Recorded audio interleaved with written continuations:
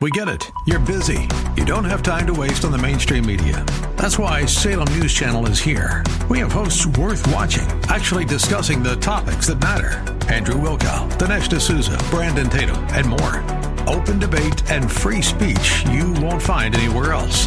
We're not like the other guys. We're Salem News Channel. Watch anytime on any screen for free 24/7 at snc.tv and on Local Now, Channel 525.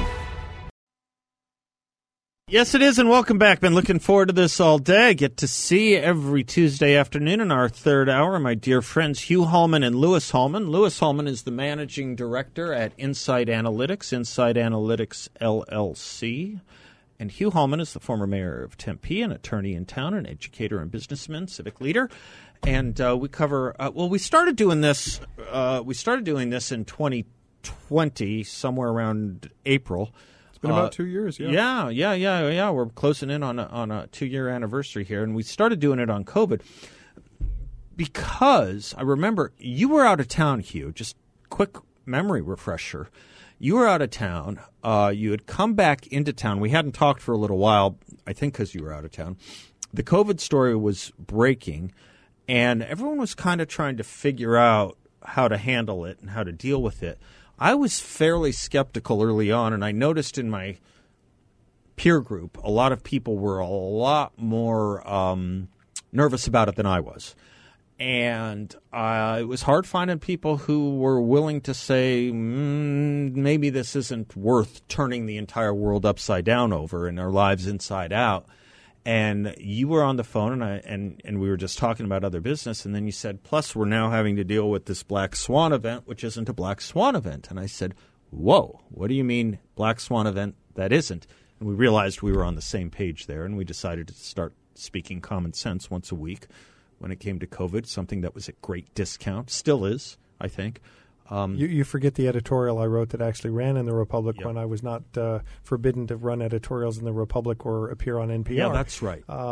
And it was questioning sort of how COVID was being handled and the need for testing. And then Lewis called into your show. Yeah, and that's right. That's right. Anyway, and I said we got to get him in studio. We got the band together. Here's the only point I want to make. The only point I want to make. If you go back and look at what some of us were saying back in those early days, that got us banned from various news sources. Yeah, and you remove the number part. Projections, because the projections were based off wildly divergent ranges. I mean, 3 million dead in America. So everyone was wrong on numbers, so I'm not going to take blame on that. But you look at some of what people like you and me and Lewis were writing and saying back then, Heather McDonald, a few others, we were more right than Fauci. Our track record was much more accurate than Fauci and the entirety of the CDC. There's a six-page letter that I sent to the governor and the legislative leaders about what the right path should be, and I'll stand by that letter to this day. That was written 2 years ago. You betcha. So anyway. With numbers and assessment and analysis and how to approach the issues. So here we are, ladies and gentlemen, trying to offer ourselves as not based on just because we're beautiful people and have lovely voices, but because we have demonstrated a record that proves yet again that hard work and analysis and thinking and thoughtfulness can get you better results than not. And people who just run to the spotlight or to the source of power aren't necessarily those who should be trusted. And that's where I think we pick up now. Well, I also would think that I try to carry out this work in a spirit of professional amateurism, right? This whole notion throughout the pandemic. Amateurish professionalism. You call it whichever you want. It could go either way. But this notion of in the pandemic of unthinkingly trusting experts who have a single credential in one subfield related to a multidimensional problem has gotten us in a lot of trouble and has ended up wasting trillions of dollars in what will be future tax burden for the American public. Well, in fact, it was specifically that a radio station on the NPR angle here said, after I was asked to comment and I gave them numbers and data about how it should be analyzed, their producer said I should not be allowed on the show ever again because that's the area for only the physicians and those experts to comment on. And I explained later, I'm sorry, this is a data problem.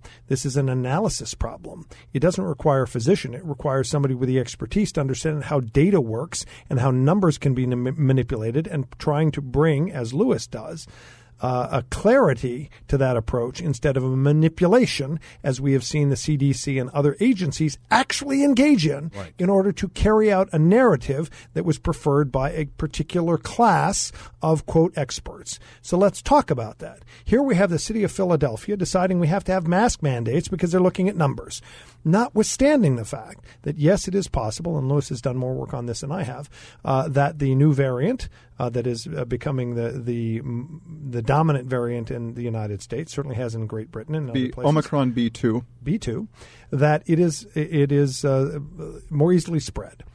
And yet the data so far is that it's not increasing hospitalization or any other numbers. And in fact, even the former Baltimore health leader came out against the Philadelphia mask mandate on the grounds that it is now ringing the alarm bell falsely and going to exacerbate the problem when we really do need to have people respond. Well, then this is exactly in line with what we've been saying, right? The thing that we would expect from a virus, just using pure evolutionary game theory, is a trend towards greater transmissibility and lower lethality. And this is exactly what we have been seeing now for the last 2 years. Variant after variant after variant has borne this out. Well, and the reason for that, if folks have forgotten, is that if you are a variant that kills your host, you don't spread because your host is dead and doesn't do the things you need to do to survive. And so the survival of the fittest doesn't mean the strongest, the most lethal. It means the best fit to the environment, the most to able to spread, propagate. Yep. to propagate. Right.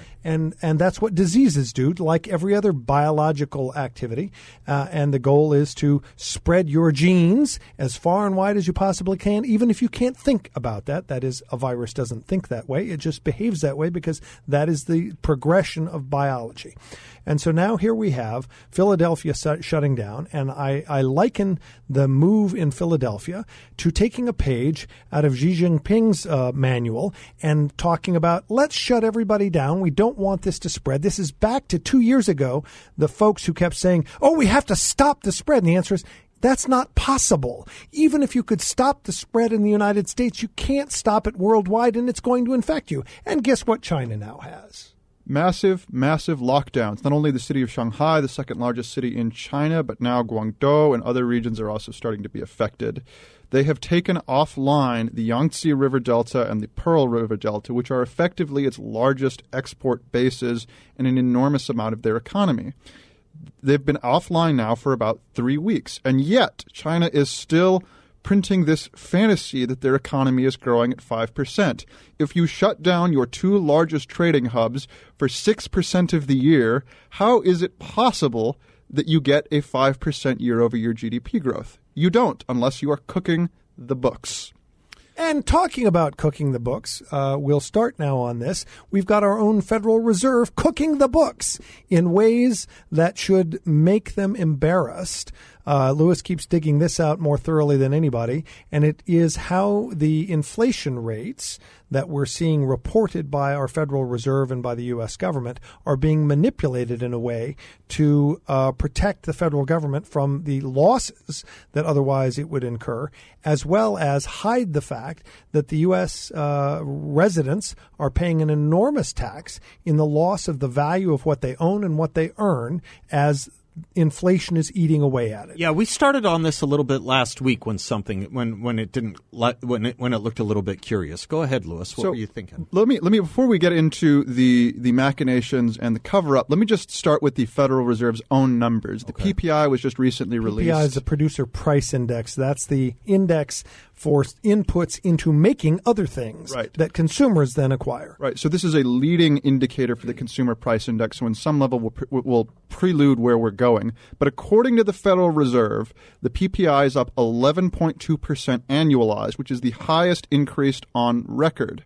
Of that, vegetables were up 42.4% from February to March, not annualized. Annualized, they were up 81.5%. Grains were up 16.1% month over month. From February to March, 40.1% annualized. Wheat, driven also by the Ukraine conflict, was up 24% month over month, 70% annualized. And this is only going to get worse. It is staggering the level of commodity price increases that the consumer is forced to bear. Partially because the Fed, again, has radically expanded the money supply. This is going to be a tax that keeps on giving in perpetuity. Let me hold you right there, both of you. We'll pick up on that on the other side of this break. I'm Seth Leibson. He's Hugh Hallman. The other he is Lewis Hallman. We're at 602-508-0960, and we'll be right back.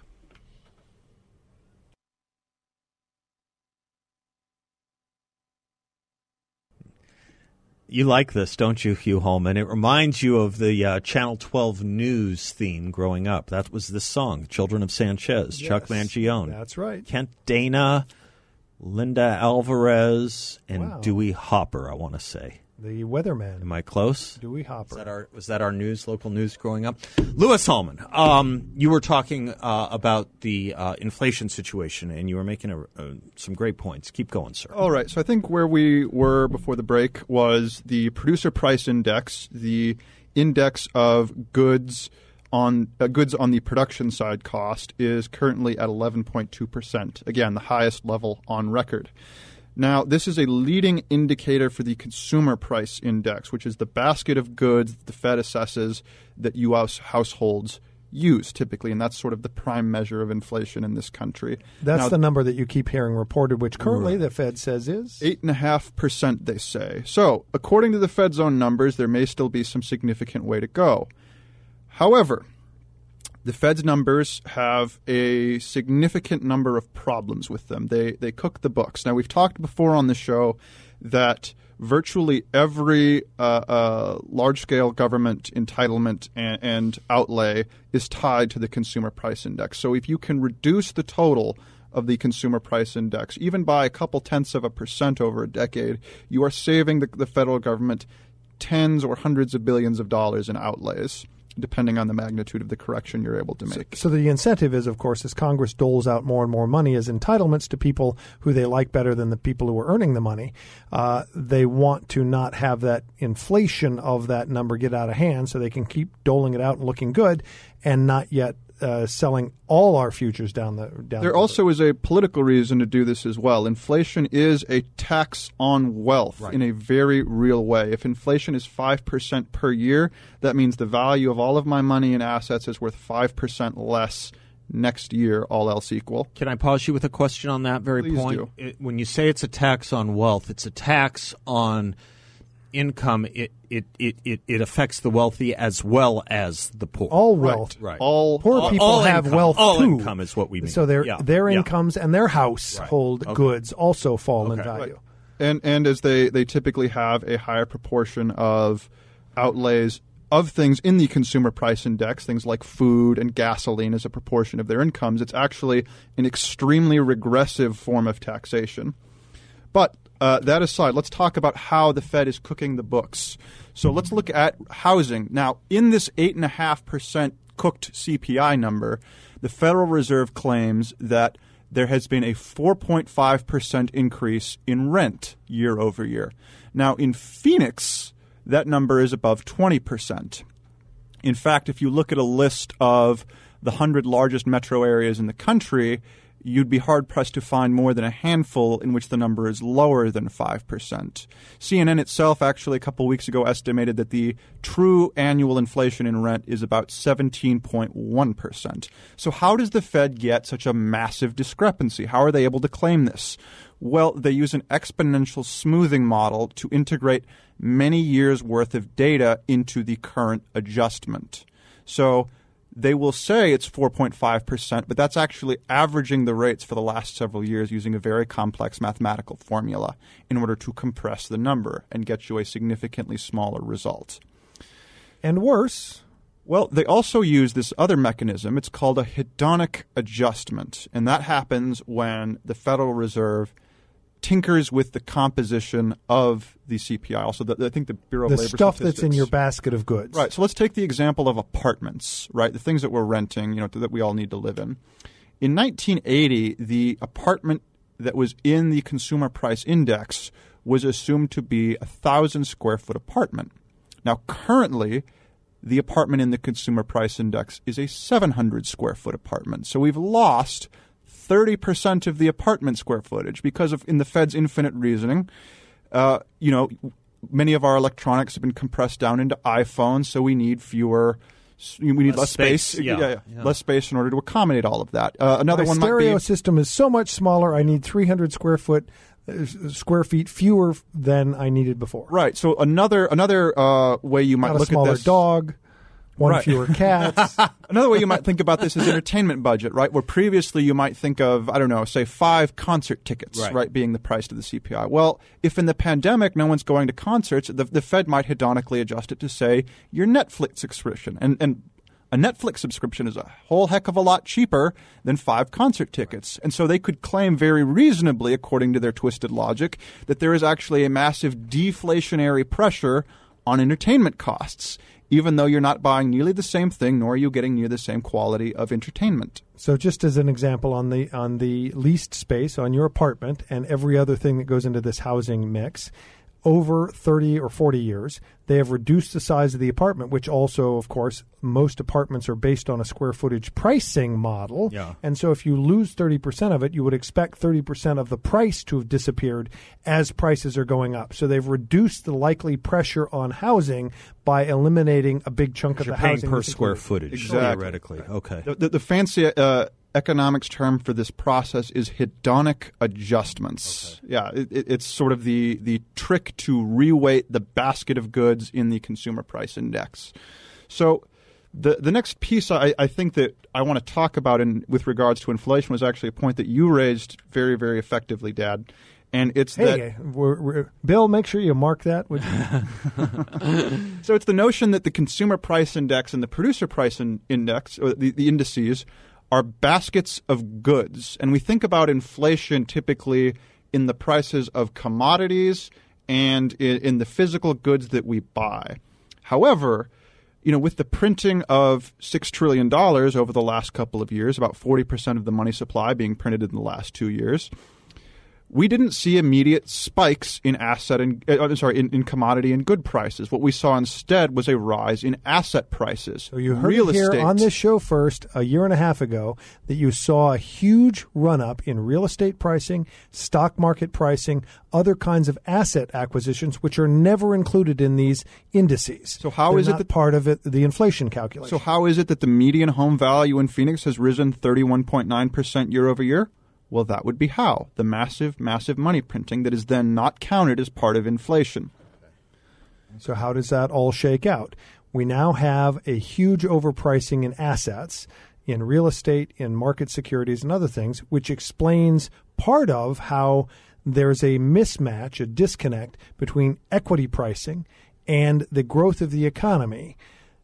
Let me ask a stupid question as we go to break, and you can dispatch it or answer it at length when we come back. You're right, it's stupid. If it is stupid, which is all of this inflation of inflation or distortion of inflation numerology and assessments and calculations, is it leading us down? Is it building a bubble that's going to explode negatively on us? Is it building a bubble that we are going to be shocked by? That is not a stupid question, okay. And that is exactly the issue we've been puzzling over, is how $6 trillion has inflated asset pricing, and how is that going to work out on the other side of the bubble? Will you talk about it on the other side of this Absolutely. break? Okay, great. I'm Seth Leibson. They're the Hallmans. We'll be right back.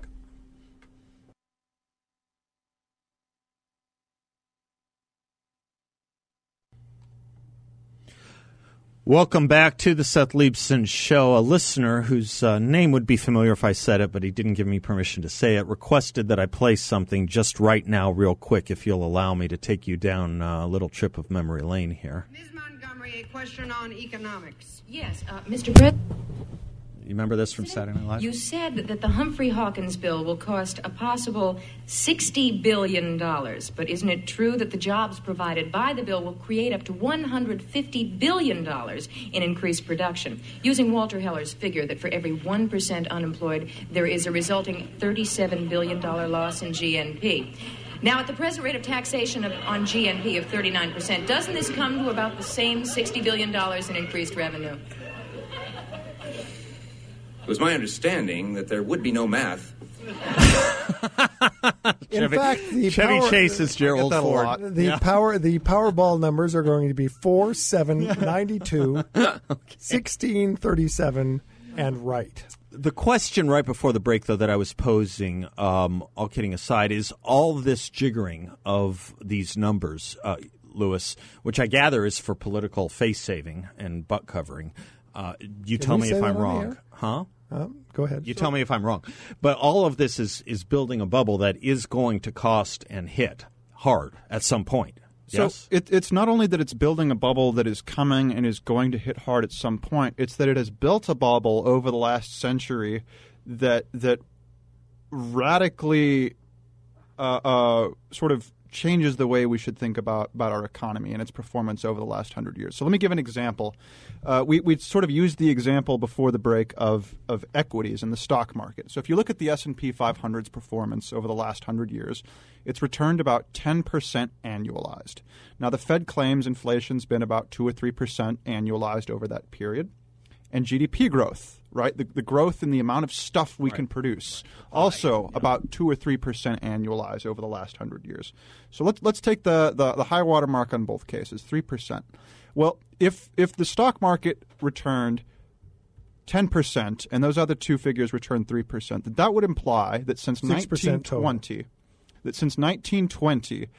the allocation of equities in our economy has increased 81-fold in 100 years. Now, I don't see any way that math actually checks out, because what an equity is, what equities are, is really just the ownership of part of that growth. And so the sum of the parts is greater than the whole is greater than sum of the parts is the problem here. So we've got an economy that is smaller than the value of the equities representing that economy. Right. And so the only way that you can square that circle is if you are hiding all of this inflation growth in asset prices. And so if you actually correct and not for accounting that, for it. right. And not accounting for it. And so if you actually correct for that discrepancy, then you figure that inflation actually has to have been about 6 or 7% over the last 100 years. Now, that is a huge difference. Between 2% and 6%. Right. If you've taken a 2% inflation hit over the last 100 years, that means you've lost 95% of your wealth over the last 100 years.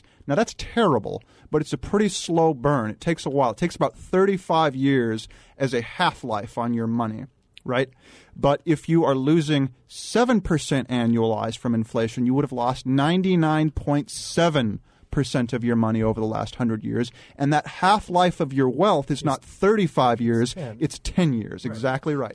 Rule of 72, folks, in case you want to know that. That's actually 69 is the correct number. 72 just splits evenly. Yeah, anyway, the point being is that we have been talking about how this $6 trillion from this last boondoggle slugfest or spendfest through the COVID pandemic has not shown up in consumer prices or producer prices because so much of that money went into shifting assets from one person to another.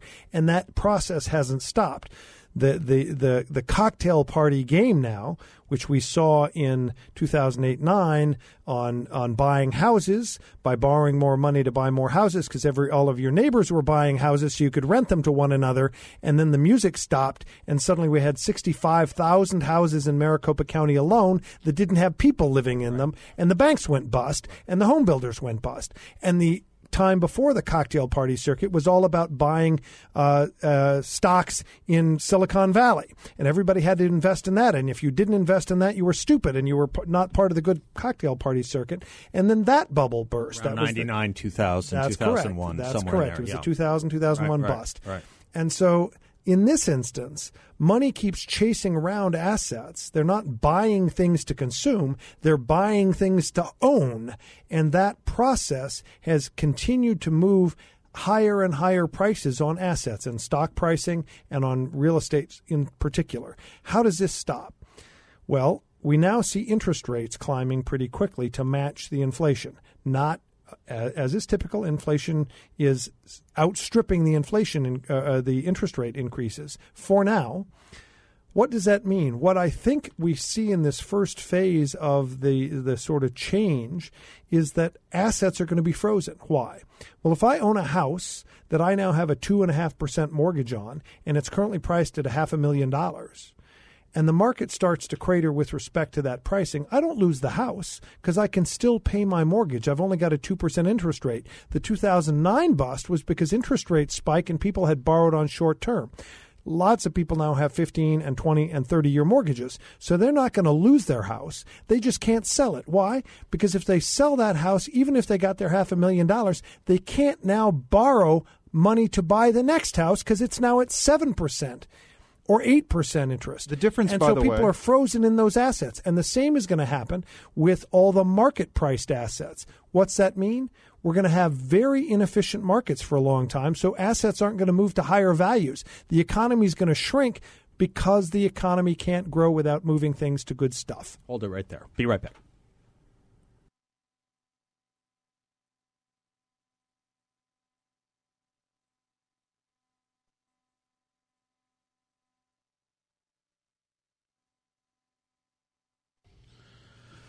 Welcome back to the Seth Leibson Show, portions of which are brought to you by the good people at Balance of Nature, balanceofnature.com. You may start seeing some of their ads on TV. I noticed them about a great project they're doing to help endow and teach about American history. It's one of the reasons I love this company, as well as the great product Balance of Nature is. Keeps me healthy. It's been keeping my energy up and my immunity boosted for going on 3 years now. Balanceofnature.com, 100% natural, not 99 and 44/100%. Hugh, what was that company that advertised 99 and 44/100% pure? Ivory Soap is what we were looking for. This is 100% pure. Balanceofnature.com. Make sure to use discount code BALANCE. Got an email for you, gentlemen, from a listener. I just want to say that's why I don't eat the soap. Yeah, no, right, because it's not 100% pure. Listener Solomon, Seth, please ask Lewis if the word hedonic, as in adjustments, is derived from Harry Houdini. Seems like it's a big magic trick they're pulling on us after all. It's probably more from the word hedonism, which is what? Pleasure, Greek for pleasure. Yes. Yeah, seeking pleasure. fact, But I like the point about Houdini. It could have been Houdonic. It also could just be that the hedonists are the one running the show. Yeah, could be. could be. Anyway, go ahead, yes. I am sorry to have blathered on endlessly about dry it's economics for 45 minutes. But I have gotten more emails on this. It's great. Well, if there's one thing that I would like people to take away from this, it's that this is another really crystallizing example after the pandemic of how at the mercy of single subject matter experts we are. And frankly, many of those single subject matter experts reveal themselves to be grossly either incompetent or malicious. And the reason I say that is that the Federal Reserve and the Department of Labor has a really profoundly terrible understanding of inflation and how to talk about it.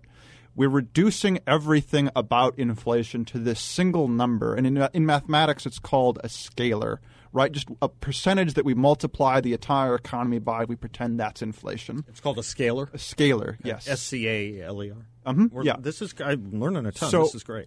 What we really need to be doing is we need a much more sophisticated mental model on behalf of our experts. What we really should be thinking about inflation as is something called a vector, which is basically a series of different numbers that apply to all sorts of different activities independently. That allows you to run much more sophisticated analysis and to think about it much, much more deeply. But instead, you'll hear the average economist say, oh, the target inflation rate is 2%. And that's really a very basic way to think about this problem. As an example, talking about planned economies. Right. So this is really the the big problem with central planning as an economic model is that it relies on the destruction of information that's found at distributed levels in the free market, right? The reason that free market capitalism works is that individual local decision makers can optimize based on the information that they have. Meaning billions of decisions are being made independently that roll up into an efficient decision for everybody because everyone is having an input into that. Exactly. But it's the most natural of crowdsourcing. Right. The Federal Reserve is compacting all of this information into one single statistic that is then used to drive virtually every federal program. And this is exactly the same error that we would have seen in the Soviet Union with regards to central planning. It is brainless government at its finest. It really is sort of the example of the fact that the government governs best that governs least, because when bureaucrats get their hands and compact information down such that all of the value is lost, we get the kinds of tremendous errors that see us lose 99.7% of our wealth over a century and cut our money in half every 10 years. Based on fiat. It's functionally unacceptable. You've got government bureaucrats making the decision on what should be valued to determine what is inflation. And Lewis gave you earlier in the show examples of how they have manipulated even that calculation to reduce the impact on government spending and the appearance of the destruction of value for all of us. Mm-hmm. Now, the U.S. is better off than most societies in that process. Right. The long-run inflation of most currencies, it goes down to zero. But the long run is what I'm concerned about here, which is what you're talking about. Yes, indeed. Because there is an end point. There has to be at some point. Well, we can keep running down this pathway at our peril. The U.S. can become Greece in terms of its inflation problem because we've printed so much money. We are still the reserve currency of the world, although that's being challenged by a variety of folks who want to undermine the U.S. position in the world. But the reality is that position is also disguising the impact that inflating our currency is having on the world and the U.S. in particular. And this is going to continue to play out badly. And we need policymakers in charge who make better decisions than those who are now using their short-term gain at the expense of the long-term interests of the population of this country and of the world. I wasn't kidding when I said I got more emails on this. This is one for the books, Lewis. I want to tell the audience, by the way, just no substitute for brains. You came in here with no notes. None. Zero. Very impressive. I like speaking extemporaneously on your show, Seth. It's the best way to have a conversation. As I say, no substitute for brains, and you've got them. We'll come back with the closing thought when we come back, and we will be right back.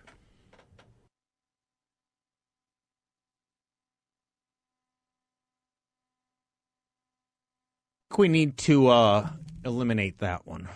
Frankly, it's perfect pitch with Joni Mitchell, but it's too high of a pitch. Hugh Hallman and Lewis Hallman, thank you for spending your hour with us as you do every Tuesday in our third hour. Hugh, do you want to wrap this in a bow? I'll try to. A University of Chicago student, you studied with Coase and Posner and that group. So, yes, I did law and economics, and that was teaching us about how one should make law so that it doesn't interfere with individuals' best opportunity to make good choices for themselves and our society. And Lewis's main points today are about how the federal government continues to manipulate choices so that we are driven like cattle into pens where those in charge want us to be. And it's very difficult for candidates who run for office on concepts of limiting that power and providing it back to those of us who would otherwise exercise it because they're not handing out goodies. And those who hand out goodies get voted in by people who are getting those benefits. And as long as the people who are paying the price to supply those benefits are outnumbered by the people who get the benefits, we'll continue in the direction in which the government is handing out goodies and the people who create the wealth and generate the results that can fund that will continue to get punished. And at the end of the day, Atlas will shrug. That is to say that the people who are creating the wealth and supplying the jobs will slow that process. We've seen it in many, many, many societies. The Roman Republic lasted for 483 years, but eventually broke as a result of the extension of that government power. We are on the verge of having those same kinds of problems exhibited in this country. And I would encourage everybody who's listening to, yes, it may be boring to listen to these economic philosophies and models, but the reality is arm yourself with that knowledge. So when people are presenting the opposite model, you can reject it properly. Nicely done. Nicely done. Thank you. Thank you, Hugh. Thank you, Louis. Thank you, you all. Until tomorrow, God bless you, and class dismissed.